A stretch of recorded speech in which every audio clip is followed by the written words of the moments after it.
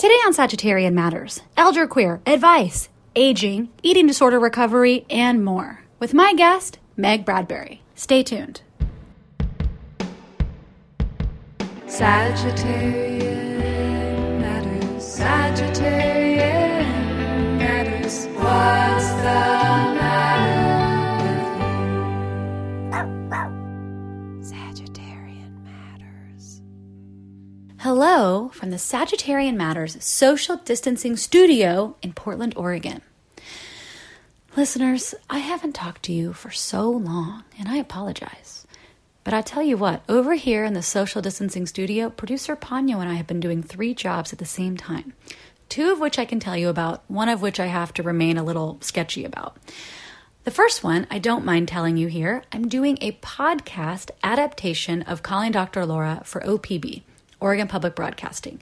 That should be coming out sometime next year, at which point I can tell you way more. But I've been working on that. I also just finished teaching my first fully online social distance Zoom class for California College of the Arts MFA in Comics program. If you have a question about comics, about graphic novels, about how to make comics, how to publish comics, something about professional practices, which is one of my favorite things to talk about, please call the Sagittarian Matters hotline, 971-361-9998. I promise not to answer the phone. It goes directly to voicemail, and you can leave a question. I would love to do a full episode while I'm already on a roll of talking about comics, giving you advice. I would love to do a full episode of that advice. The last thing I've been working on is a script for an animated pilot for a show. And I guess I'm not allowed to say much more about that, but of course, if things go well, I can tell you more later. So that's what I've been doing since we've talked. What have you been up to? Excellent. Okay. I want to tell you some big news, which is that I'm addicted to tahini. I know that's not big news. We already knew this. Every day in my life, I have tahini on something, and most recently, not even a prune. I love it with maple syrup. This is my new thing. Okay, I've always loved it with maple syrup. I've always loved it sweet or savory. You want to add soy sauce? Great. You want to add maple syrup? Wonderful. You want to throw it into some kale that you have stir-fried with some olive oil and some soy sauce and some sriracha. You want to add some tahini at the last minute? Perfect. But what I've been doing lately is getting a bowl, throwing in some tahini, some maple syrup, some cocoa powder, mixing it all up, and then adding some Maldon flaked salt on top. I call this the Dawn Riddle Special. It is named after its inventor. I would love to tell you a top 5 of things I've been enjoying lately. 5 highlights, 2 lowlights. Okay, here's the 5 highlights. Number 1, I have really been enjoying the television show I May Destroy You by Michaela Coel. Number 2, if you also enjoyed that show, or if you just want to enjoy something else that is about 53 minutes long, I recommend going to YouTube to watch Michaela Coel's Edinburgh TV Festival speech, where she talks about the racism and classism that act as barriers for misfit creators. Her word. Number 3, I just finished the book Heavy by Kiese Laymon, and it was gifted to me by friend to the show, Morgan. I need to say that. The book Heavy, you've probably seen people recommend it. It's been on a lot of lists this year.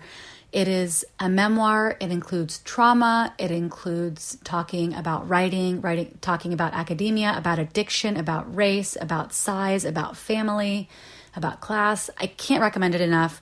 Run, Don't Walk. It is such a beautiful book, and I just really enjoyed it. Yeah, that's what I want to say about that.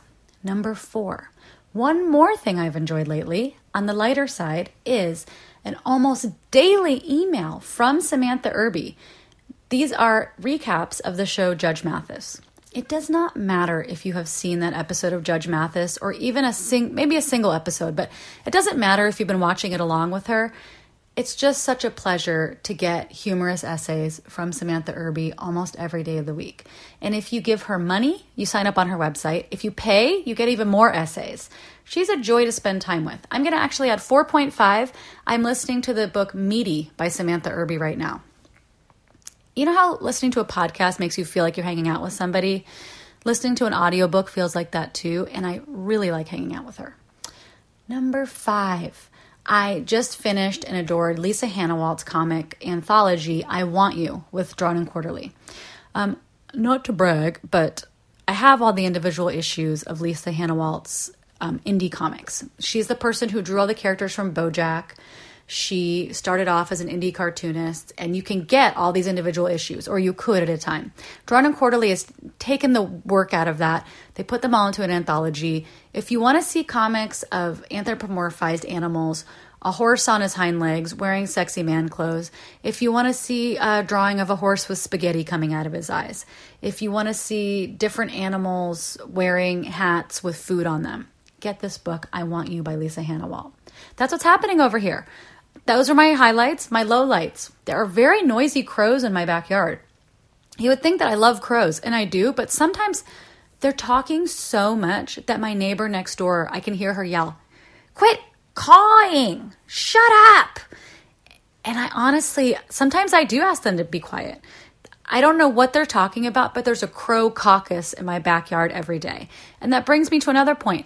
I got a beautiful Venus flytrap from somebody as a gift because there are flies all over my backyard and my house. You may be, wondering, is Nicole's house covered in feces? No, it's not. There's nothing in here for them. There's nothing in here they want. So as soon as they fly in, they're trying to fly back out again per their name, but they just keep hitting the window pane over and over, and then they're freaked out by me, and then they die a lonely death somewhere in the depths of my house if I can't catch them. So I have a Venus flytrap outside, and I think the crows messed with it and knocked it over, and now, I don't know. Question, listeners, am I still vegan if I'm rooting for the Venus flytrap? If I want it to at least catch a fly, if I get a little excited when I see something in its maw, am I still vegan? I think I am. But I do hope it just sends a message to the flies. There's nothing in here for you. There's just a tiny carnivorous plant. That's all there is. The other low light for me is I started trying to watch the show I'll Be Gone in the Dark based on Michelle McNamara's beautiful book, and I just couldn't do it because I remember the terrifying fear of the Golden State Killer somehow appearing in my bedroom, and I had to stop watching it even though I'm fascinated with the show and the things that will reveal about Michelle McNamara, who I think was a very interesting person. So that's it. You have some highlights. You have some lowlights. You know what I'm doing for work. I'm so happy to be back. Please do send me your advice questions. Please do send me your comics questions. Tip producer Chris, as always, and enjoy the show. Meg Bradbury is the founder of Elderqueer, an online space for queers age 40 and up to connect and build community with conversation about aging in body, mind, relevance, culture, and relationships. Meg also has a practice and an Instagram account called Lamplight Space. She's a certified body trust provider, an anti-diet nutritionist, an accessible yoga teacher, and a fat-affirming presence in the world. I talked to Meg about elderqueer, orthorexia, her work with Lamplight Space, and more from the social distancing studios of Portland, Oregon, with producer Ponyo snoring gently into her headphones nearby. Just so you know, Ponyo wasn't snoring because our conversation was boring. She fell asleep because she feels so comforted by Meg's voice and presence. Meg has watched Ponyo before, full disclosure, and while watching her, was terrified that Ponyo's eye might pop out. Because, listeners, our producer, not producer Chris, producer Ponyo has some eye problems. And so for a long time, every time somebody watched her, I would say, don't let her have any stuffed animals because if she shakes them, her retina might detach and she'll go blind. Well, that did freak out a lot of dog sitters. I tried to ease their mind by saying if she goes blind on your watch, that's God's will. Don't worry about it. It was going to happen eventually. But that wasn't so soothing for everyone. Anyway, Meg kept great care of Ponyo. Ponyo's eyeballs stayed attached, her retinas stayed in place, and now when Ponyo hears Meg's voice, she's lulled to a comfortable slumber, feeling safe and easy with the purveyor of Lamplight Space nearby. Back to the business at hand. In this interview, we touch briefly on the links between eating disorders and white supremacy in America. But for further reading on the subject, Meg shared a list of social and racial justice-centered anti-diet body diversity awareness work recommendations. You can find them in the show notes. In that list, Heavy by Kiese Lehman. That's the book I was just telling you about. Okay, very, very lastly, before I get to my talk with Meg, she answered a few questions about being an elder queer. Please enjoy these 3 questions before I begin my talk with friend to the show, Meg Bradbury. Dear Sagittarian Matters, we have lost a lot of elders in our communities due to the AIDS epidemic and also violence stemming from homophobia and transphobia. And I'm wondering what wisdom or lineage has been passed down to your guest from their elders, and wondering how they feel being an elder in their queerness now, and then what they'd like to pass down to their descendants or those who come after them in our communities. It's really the gift of being an elder and merging into elderhood that makes you, or that makes me, I'll talk about myself, really grateful and appreciative of the elders who came before me. Each generation before our own, no matter what generation we're in, fights and struggles and protests and suffers and celebrates and loves and flourishes and dies so that we who come after can do the same. As with any marginalized group, who we are as a people, as queer people right now, depends on the generosity and bravery and valor of the folks who lit the path for future generations. God, I get so weepy when I talk about this.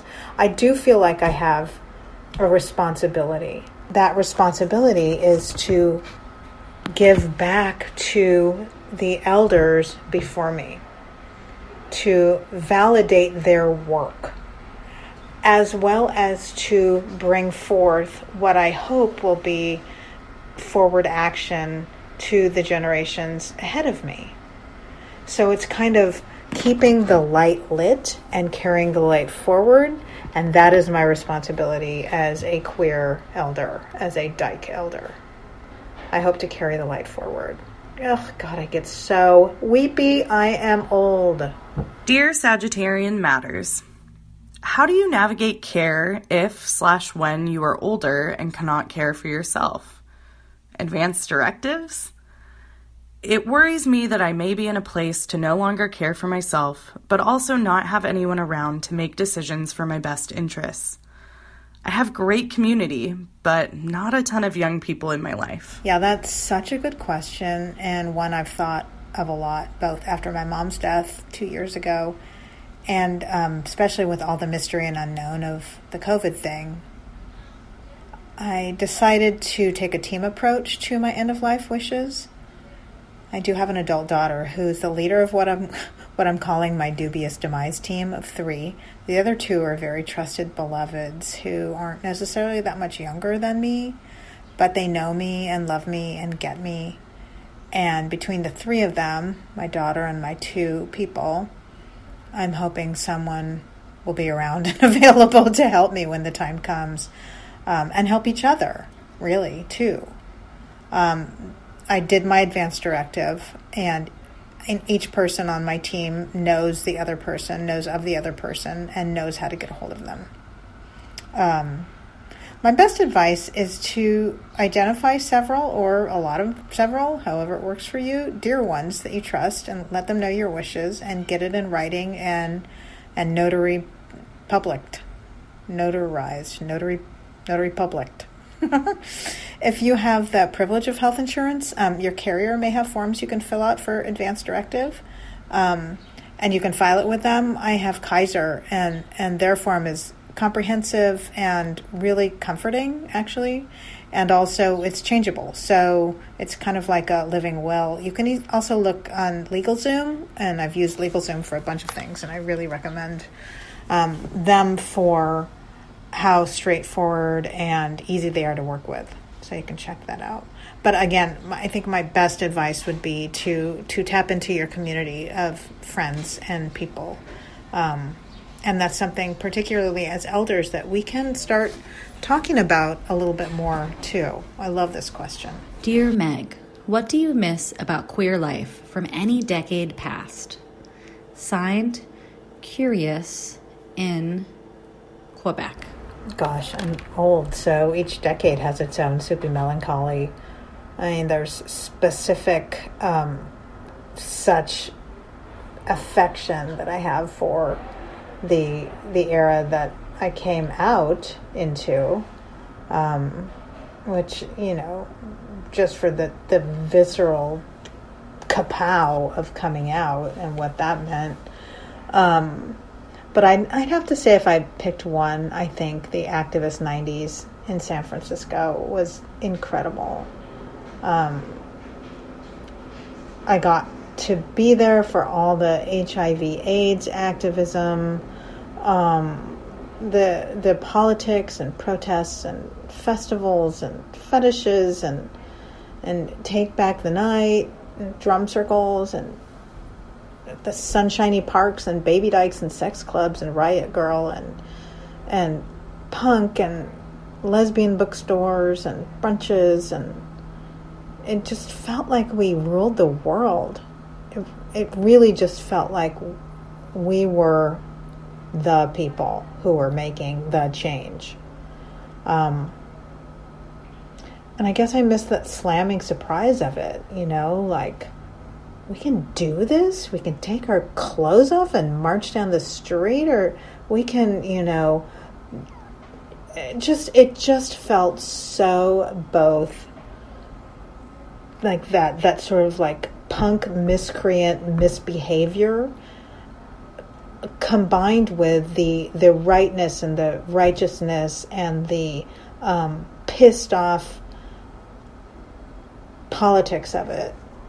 Anyway, I just get all worked up talking about it. But yeah, that I actually, you know, it's interesting because I can see a lot of that happening for folks now. With racial justice work, the systemic racism protests and Black Lives Matter, there seems to be the conflagration of politics versus personal versus change making. That feels very familiar to the 90s, to the late 80s, early 90s, mid 90s, in political queer time. Pretty powerful.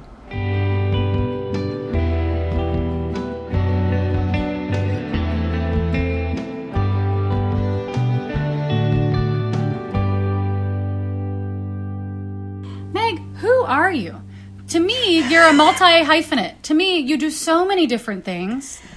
But for today's podcast, you're here because I would love to talk about your work with Lamplight Space, your work with Elder Queer. But how do you describe yourself?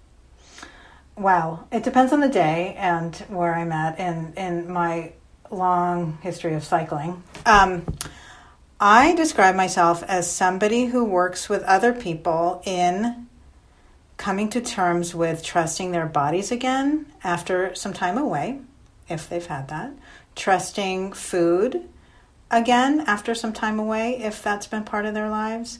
And also incorporating these things, which are very layered and complex, into their aging process. So Lamplight is very specifically about food fear, shame resilience, body image work, things like that. And that translates into aging too.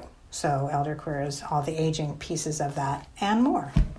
How did you come to this work? Lamplight became a practice for me to work with other people on body image issues when I was in my recovery from many, many years of different eating disorders in and out of my life. I'm 57, and my first the first time I realized my body was a problem, I was told by my mom. And that was when I was 5. So from 5 to in my 40s are different eras of eating disorder issues. Most recently in my 40s with an eating disorder called orthorexia. And through the healing of my orthorexia, I started working with folks who introduced me to the concept of body trust. And body trust is a modality and methodology founded by 2 folks in Portland, Hillary Canavy and Dana Sturdivant, who do Be Nourished, who run Be Nourished. And they're sort of a lot of the body trust and body image reclamation, social justice mecca, which is happening actually there in Portland and kind of burgeoning out all over the world as they certify and train body trust providers, which is something I did. Cool. I guess I think of you as somebody who grew up punk or who moved through the world as a punk. And I feel like, diet culture was not necessarily something that goes hand in hand with that. So what were the ways that your eating disorder, I don't know, could kind of flourish or exist amidst your kind of punk programming, your subculture queer life?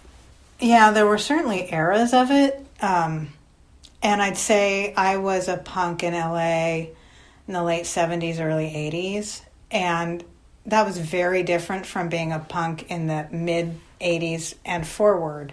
Like I look at the punks that I knew that were later punks than me, and it really, really became very admired in food politics and equity and things like that. In my generation, it was pretty much just about drugs and drinking and the music and suburban kids pretending to be, poor and I was one of those kids, but there was nothing at all about,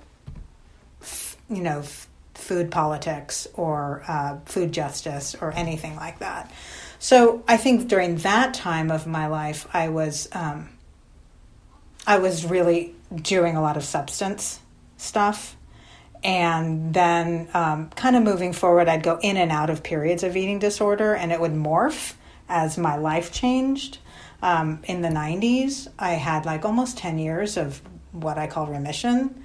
I didn't have very many worries at all. I lived up in San Francisco almost that whole time. Very curiously, it was a very happy and centered and really political time for me to be there with Queer Nation and ACT UP and all the HIV/AIDS work and all that stuff. And so I was very centered in that work then, and maybe I just didn't have time or the wherewithal, or I just felt somehow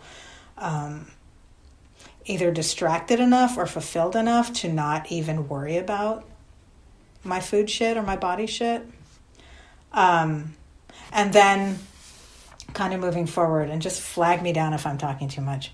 Kind of moving forward from there, I decided to get pregnant and have a child. And with that, all the body changes kind of woke up my eating disorder. And I started kind of on that train. And, henceforth, now my daughter's 22 and there's a whole story onto that. But yeah, it's interesting with eating disorders. They can kind of change and present in different ways in different times. Even if you've worked to heal one kind of eating disorder, another kind can sort of sneak in. And orthorexia is really good at doing that. Can you define for people what orthorexia is? Yes. Orthorexia is a pathological obsession with healthy, quotation marks, or clean, quotation marks, eating and food. And it can actually not only be about food, it can be about lifestyle and products that you use and people that you talk to and places that you go and things that you see and do. It's all included sometimes. So it becomes very, very all-encompassing, very overwhelming. To me, that feels like the one that, being in Portland as a punk person coming up and being adjacent to fat-positive communities, orthorexia felt like a way for people to... It's almost like punk damage. Like punk damage where someone's like, I'm going to use this plastic bag 1 trillion times because I'm saving the earth. Yes. And part of it, at some point, you're like, do you also just not feel like you deserve a new plastic bag? You're just like, I have to eat this thing that... I don't know. But orthorexia feels very sanctioned, or something that people here can easily go into because it's like, oh, I want to be healthy. I want to eat more vegetables after neglecting my body or being a punk kid who couldn't afford any food. So now I'm going to buy the best food. Oh, but then it has to have this nutritional element, or oh, it's not organic, or oh, it has BPAs, or it could just go on forever. It could just exactly. That's exactly the conundrum of it. And then you add in somebody who has eating disorder. in their neuropathy, and it's like, oh, here we go. The eating disorder kind of clutches onto it and go, okay, we got rules now, we got restrictions now. Let's go. Let's keep going with this. And it does become so aspirational. It's like, when I started, I considered myself done with my eating disorders, and then kind of coming into clean eating, healthy eating to support my running when I was running a lot.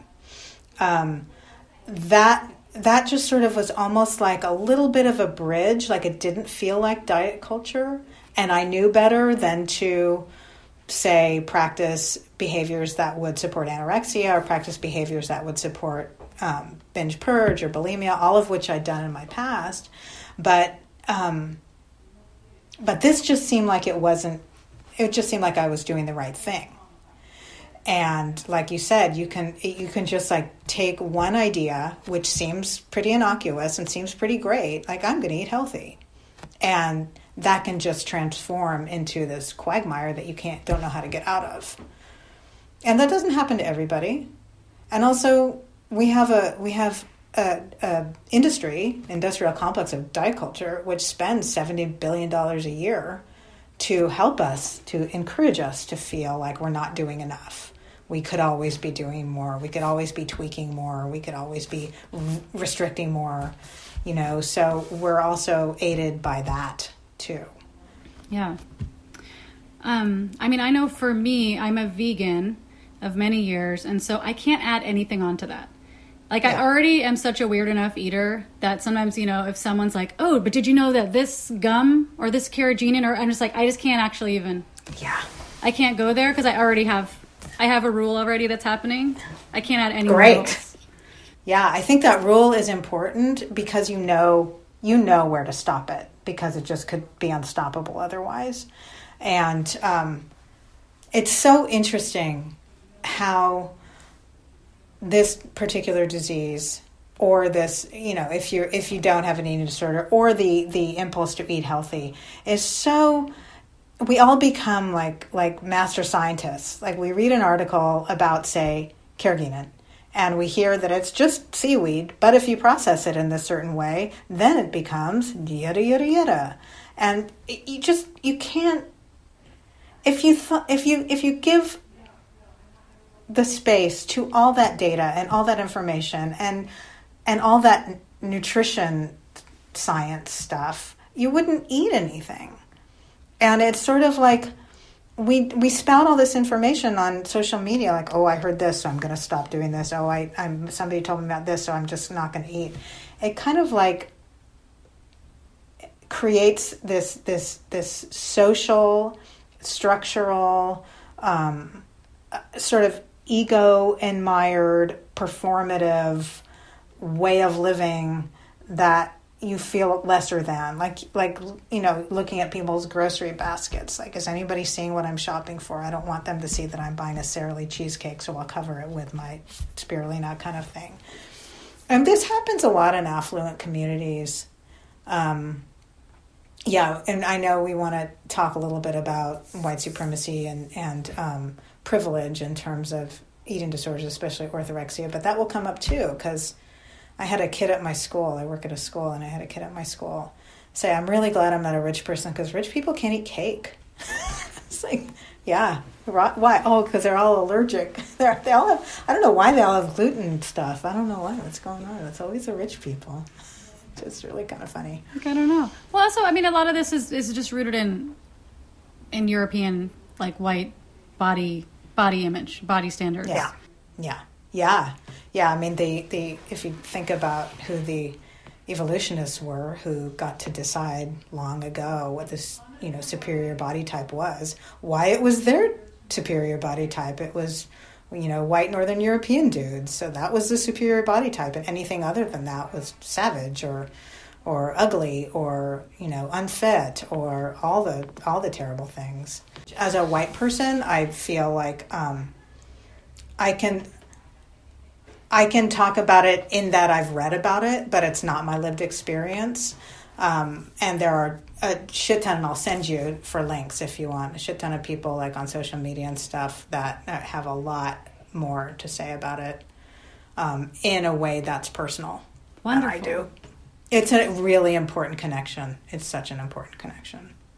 And another connection I was remembering the other day was when we talked to Karen Thompson about her book about Karen Carpenter. And we were talking about how part of Karen Carpenter's anorexia seemed like because Karen Thompson kind of posits that Karen Carpenter was trying to de-sex her body. She was trying to disappear, but she also was a tomboy, and she was trying to limit her calories and control her body as a way to stay less, feminine looking. Yeah. I think that there's a lot to that. When you stop eating, you obviously lose body fat. You lose things that are commonly associated with feminine bodies, breasts and hips and belly fat, and often your hormones get janky, and so you lose your period. You don't bleed anymore. You have your body is really just concentrating on staying alive, and so all of the auxiliary things like menstruating and conceiving and all these other things kind of get set to the side while your body is trying to keep you from starving yourself to death. So it kind of slows down your metabolism.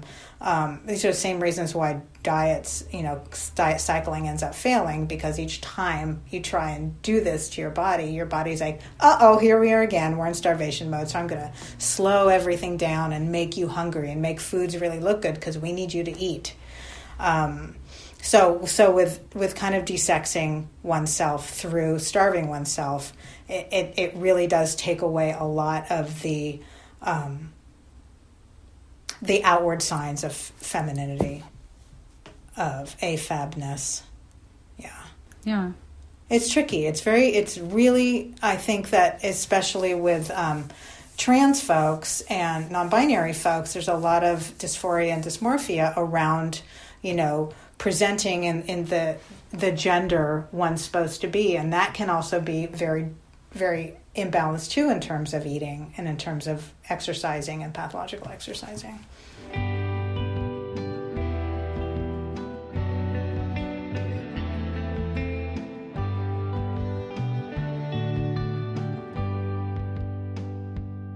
Today's episode is brought to you by Emily Helmus, Grace Lambert, Shoshana Ruth Wechter, Christy Herod, Mary Pinson, Michelle Lemoyne, and Joey Soloway. If you would like to support Sagittarian Matters, especially producer Chris Sutton, please send $5, $5 million, that's your business, via PayPal to hornetleg@gmail.com. Or, this just in, he's got a Venmo, Hell Books on Venmo. That's HE double hockey sticks books. Thank you for your support, and we look forward to saying your name on the podcast. Producer Ponyo looks forward to it too. Don't be scared, that's just Ponyo's speaking voice. We want to give a special shout out this week to voice actress extraordinaire Lisa Nims. Thank you, Lisa, for helping us with an advice question. We hope to hear you as you have a bright future in voice acting. Well, I guess that this is a good segue for how you founded Elder Queer, because some of these things are very specific to the queer experience. Yeah, I would say for me, one thing when I was starting my perimenopause era, which is an ongoing era, I really needed to find a safe place in terms of my body work, my body trust, my eating disorder recovery, to talk about the changes that were going on in my body without feeling shame, without feeling pathologized or pandered to, or, in a space of patriarchy with all that, which a lot of menopause discussion is. And I wanted to find a place to talk about menopause with other queer folks. I found the heteronormative, straight, cis discussion of menopause to be very my husband focused, and my vagina's not enough focused, or I'm going to get fat, and da-da-da. And it was just all feeling so wrong to me and so unsafe to me that I decided to throw out on Lamplight Instagram, hey, I need to find queer people who are aging and want to talk about this process. And if you want to talk about this process, I'm going to have a Zoom meeting. We need to get together because I'm alone here and I'm feeling alone and I need to know y'all are out there. And so that's kind of how Elder Queer started.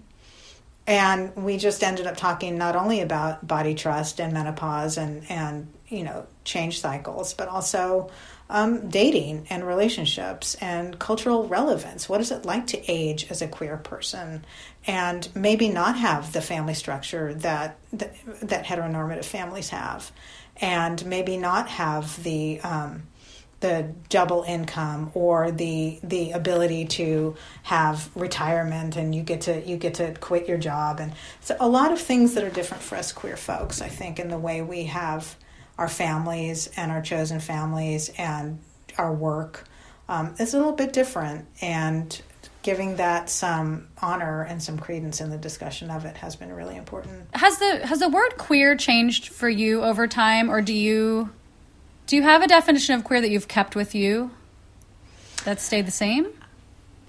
I came out when I was 15. The word queer was definitely not used in the 70s, other than an insult. And of course, then I was calling myself bisexual because, as we all do. And then I kind of really latched on to gay. So I'm sort of tracing my own metamorphosis. Then back in my day, like 80s, lesbians wanted to differentiate themselves from the gay guys. So we were lesbians only. We wouldn't call ourselves gay. We only called ourselves lesbians. Then queer kind of came back with politics and kind of reclaiming the word, Queer Nation. For me, that was my first use of it personally. And I didn't really know at that point what it meant to me. Like, I'm a lesbian.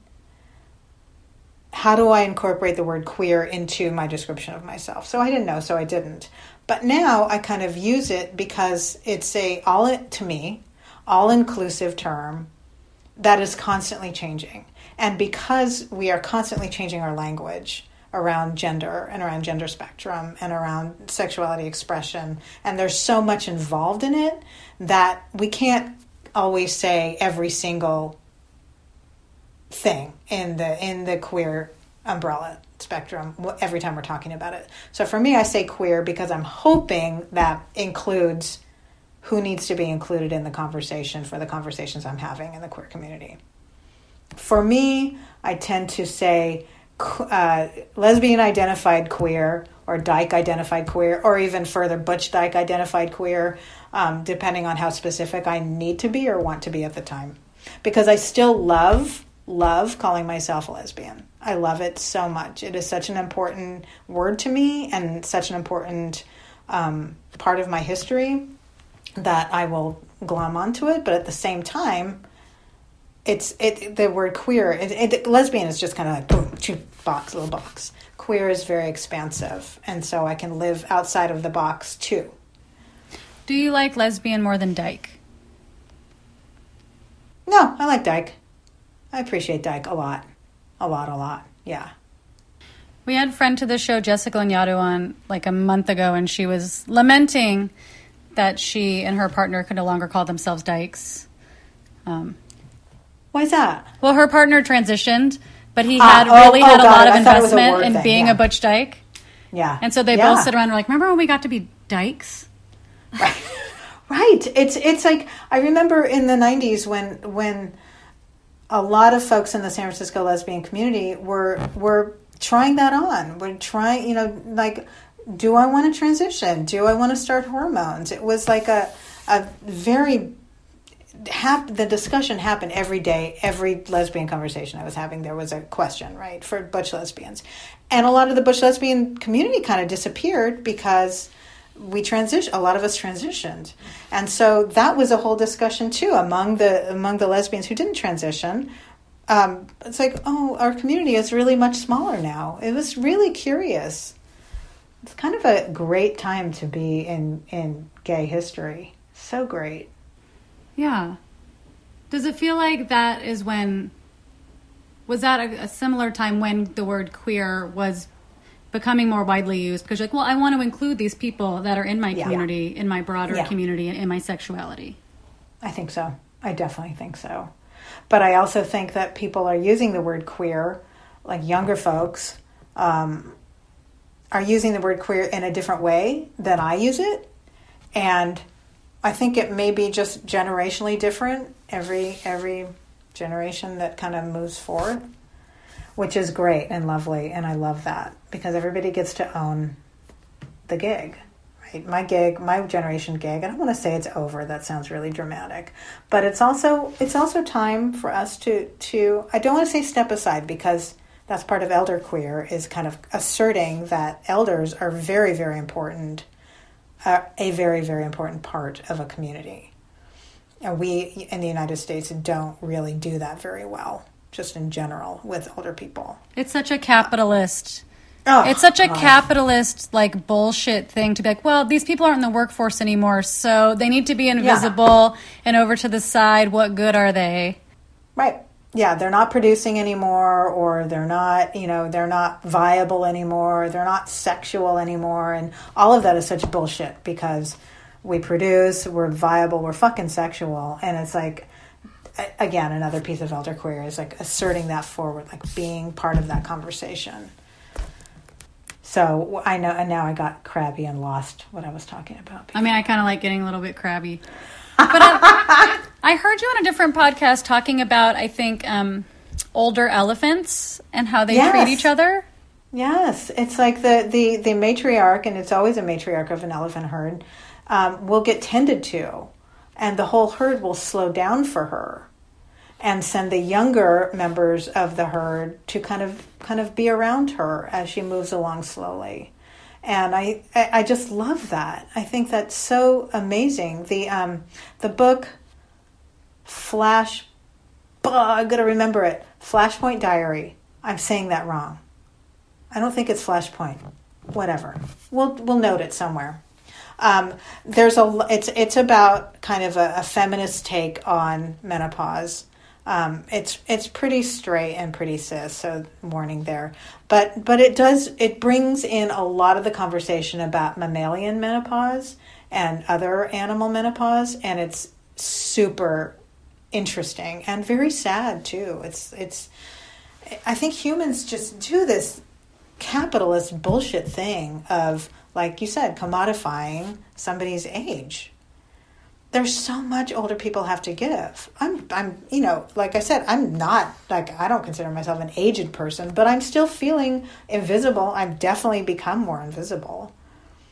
I've definitely become kind of pandered to a little bit.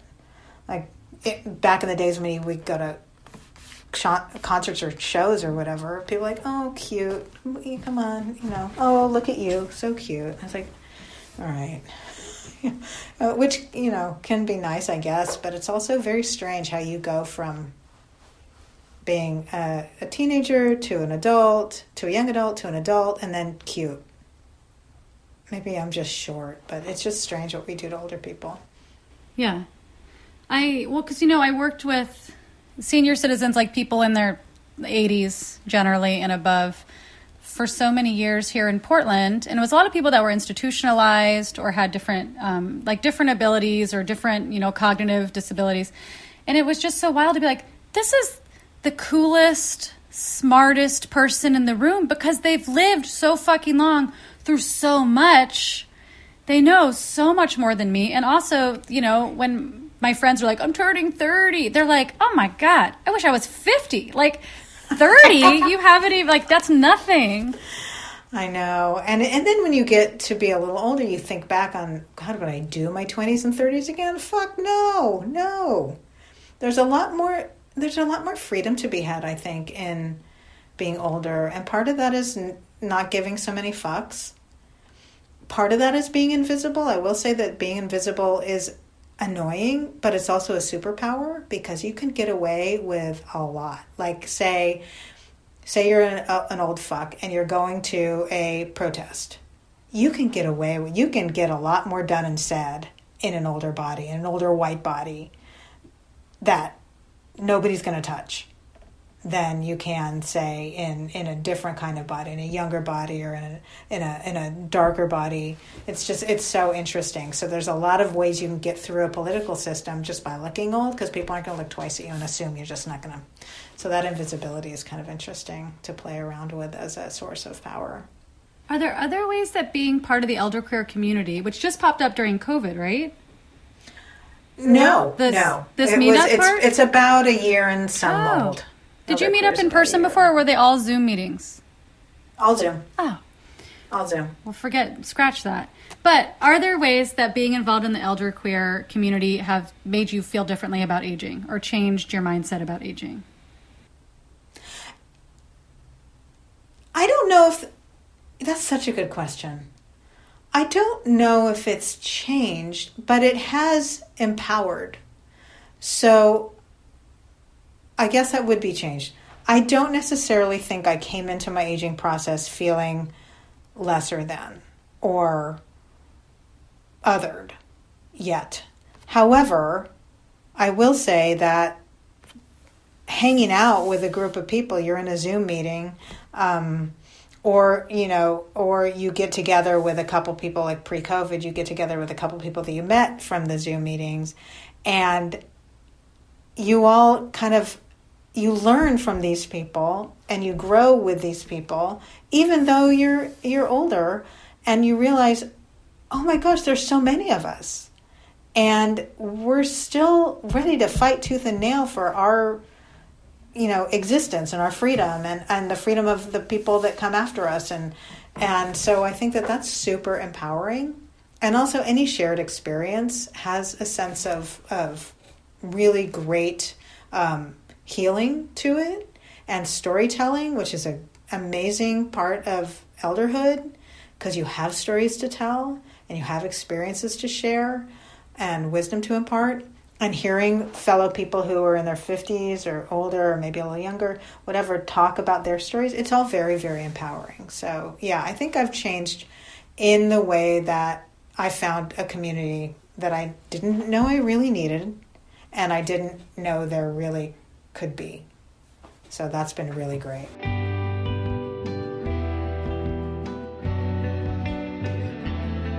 Hi, listeners, it's me, Nicole. If you would like to support me and Ponyo, in particular our comics and animal illustrations, go to patreon.com/NicoleJGeorges, and for as little as $2 a month, you can have access to hundreds of pages of otherwise unpublished diary comics. For the price of one cold brew plus tip, you can become an honorary Sagittarian. And for the price of 2 vegan cupcakes or 2 vegan donuts, you can become a Ponyo's Friend Club member, at which point you really start raking in goods, including new buttons. Check it out. Patreon.com/NicoleJGeorges.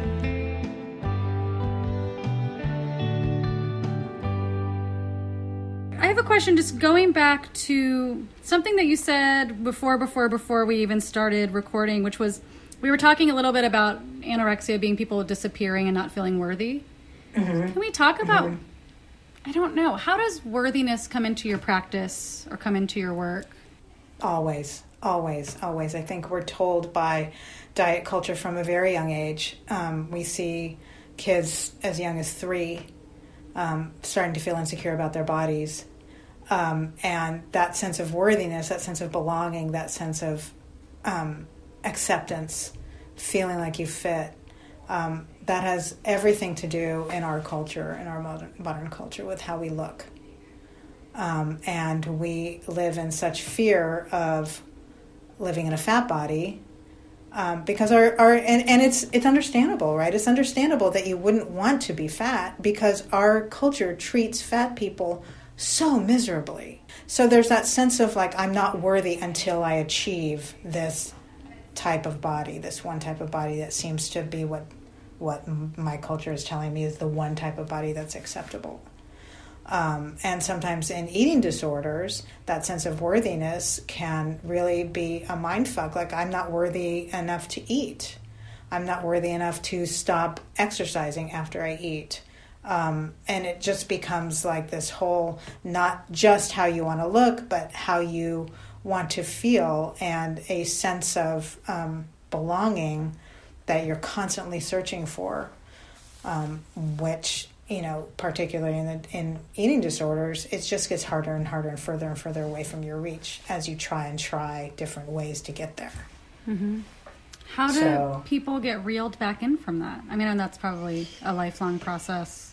It can be, for sure. I think it's recognizing that there's an issue, and sometimes that comes, that recognition, that waking up, that final, like, I'm done with this, I've hit bottom, I'm totally fucking done with this. It can look different for a lot of people. For me, it came at a time when I was training for a really long race, and I got injured, and I couldn't run, let alone do the race. And so everything, all the disappointment and all the stress and all the self-hatred and loathing and compensatory behavior I was doing just because I couldn't run made me feel like I didn't want to live. I just could not find a reason to make my life worth it if I couldn't do this one thing that actually had so many tentacles that reached out into other parts of my life. And so when I realized that if I didn't get my shit together, if I didn't understand what was going on in my head, that this was not a healthy place for me to be, despite the fact that people looked at my lifestyle, the foods I ate, the exercise I did, the way I was a nutritionist and the way I worked with people, people looked at me on the outside and thought, how can she be not healthy? She's like spirulina all the time, or she's vegan and grain-free and gluten-free and oil-free, and this is what everybody aspires to. How is she not healthy? And I was probably the sickest I've ever been at that point. So you could come to recovery from a sense of desperation. You could come to recovery from a realization that it is like a aha moment. And I think when you come to that realization, however you get there, it's really important to reach out and talk about it, because, I think diet culture and eating disorder shit thrives in isolation, and it really finds space, and healing finds space and power in shared community. So until I could speak about it, until I could get some help and find a community for myself in my eating disorder recovery, it didn't stick. And I'd say I feel very solid in it right now. Never say never. Behaviors come up a lot, and it's just a matter of knowing how to acknowledge them and move away from them and talk to them and talk about it with other people. And so far, so good. I'm knocking on my IKEA plywood. I'll knock on some wood, too. Thank you. Producer Ponyo just woke up. I remember in Portland, there was a zine called Figure 8 that was a fat positive zine. Kind of along the lines of Fatso by Marilyn Wan. And this woman, Chrissy, did a reading at one of our zine symposium things. It basically was like, I don't know, the gist of it was, nobody who loves you would love you less if you weighed 20 more pounds or 30 more pounds. Like, your parents wouldn't love you less, your best friends wouldn't like you less, people wouldn't laugh less at your jokes. Like, people who love you actually are just going to love you no matter your size.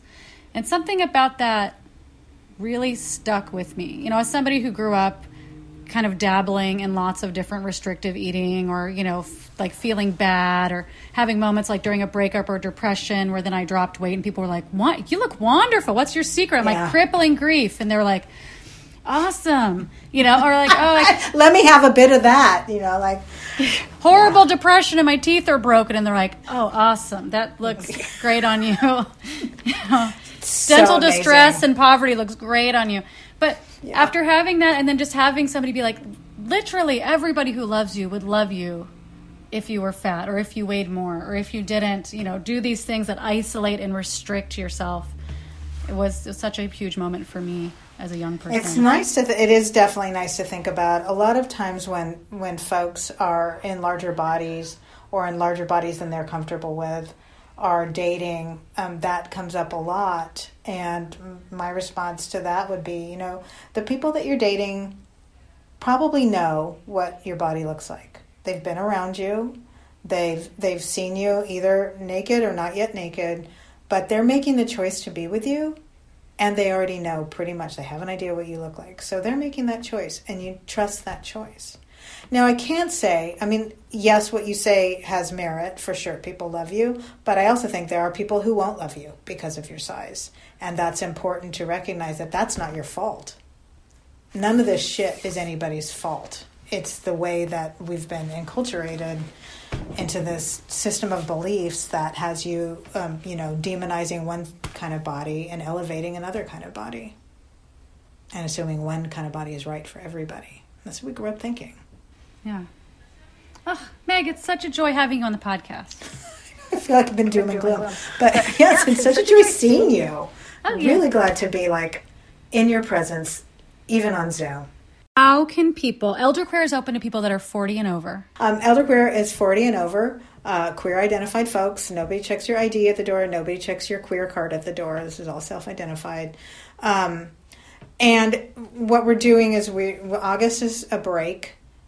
We had a really great July group, which was an accomplice group talking about racial justice, which was really fantastic. And so we decided this year we're going to launch the season 2 of Elder Queer with one meeting a month that's topic specific. And so we're kind of building out that calendar, and that's a Zoom meeting. So all of this is the skeletons of the curriculum are still kind of in flux. But our first meeting in September is going to be for butch and masculine center identified folks specifically. And then we're just going to go from there. We'll have different topics, and the podcast is being talked about. And I think each month the podcast will be the topic of discussion that we're going to be having. And we hope to have guests and do all the things. But yeah, it's a work in progress and a labor of love. But I'm really grateful to have Westlake and I'm going to name them because they don't really get enough cred. So my advisory board is Amy Elaine, Christy, Lisa, Maddie Emeritus, Nikki. And how can people work? How can people work with you if they want to find you? For Lamplight, I really just operate only on Instagram in terms of social media for both. So lamplight.space on Instagram. You can go to my link tree in my bio. There's work with me if you're interested in working with me or see the other things I do. Once you look at my Instagram, you might be like, I don't know, that person's a loudmouth. And then Elder Queer, it's elder_queer on Instagram. And all the stuff, when we start marketing the next season, it will be on Instagram specifically.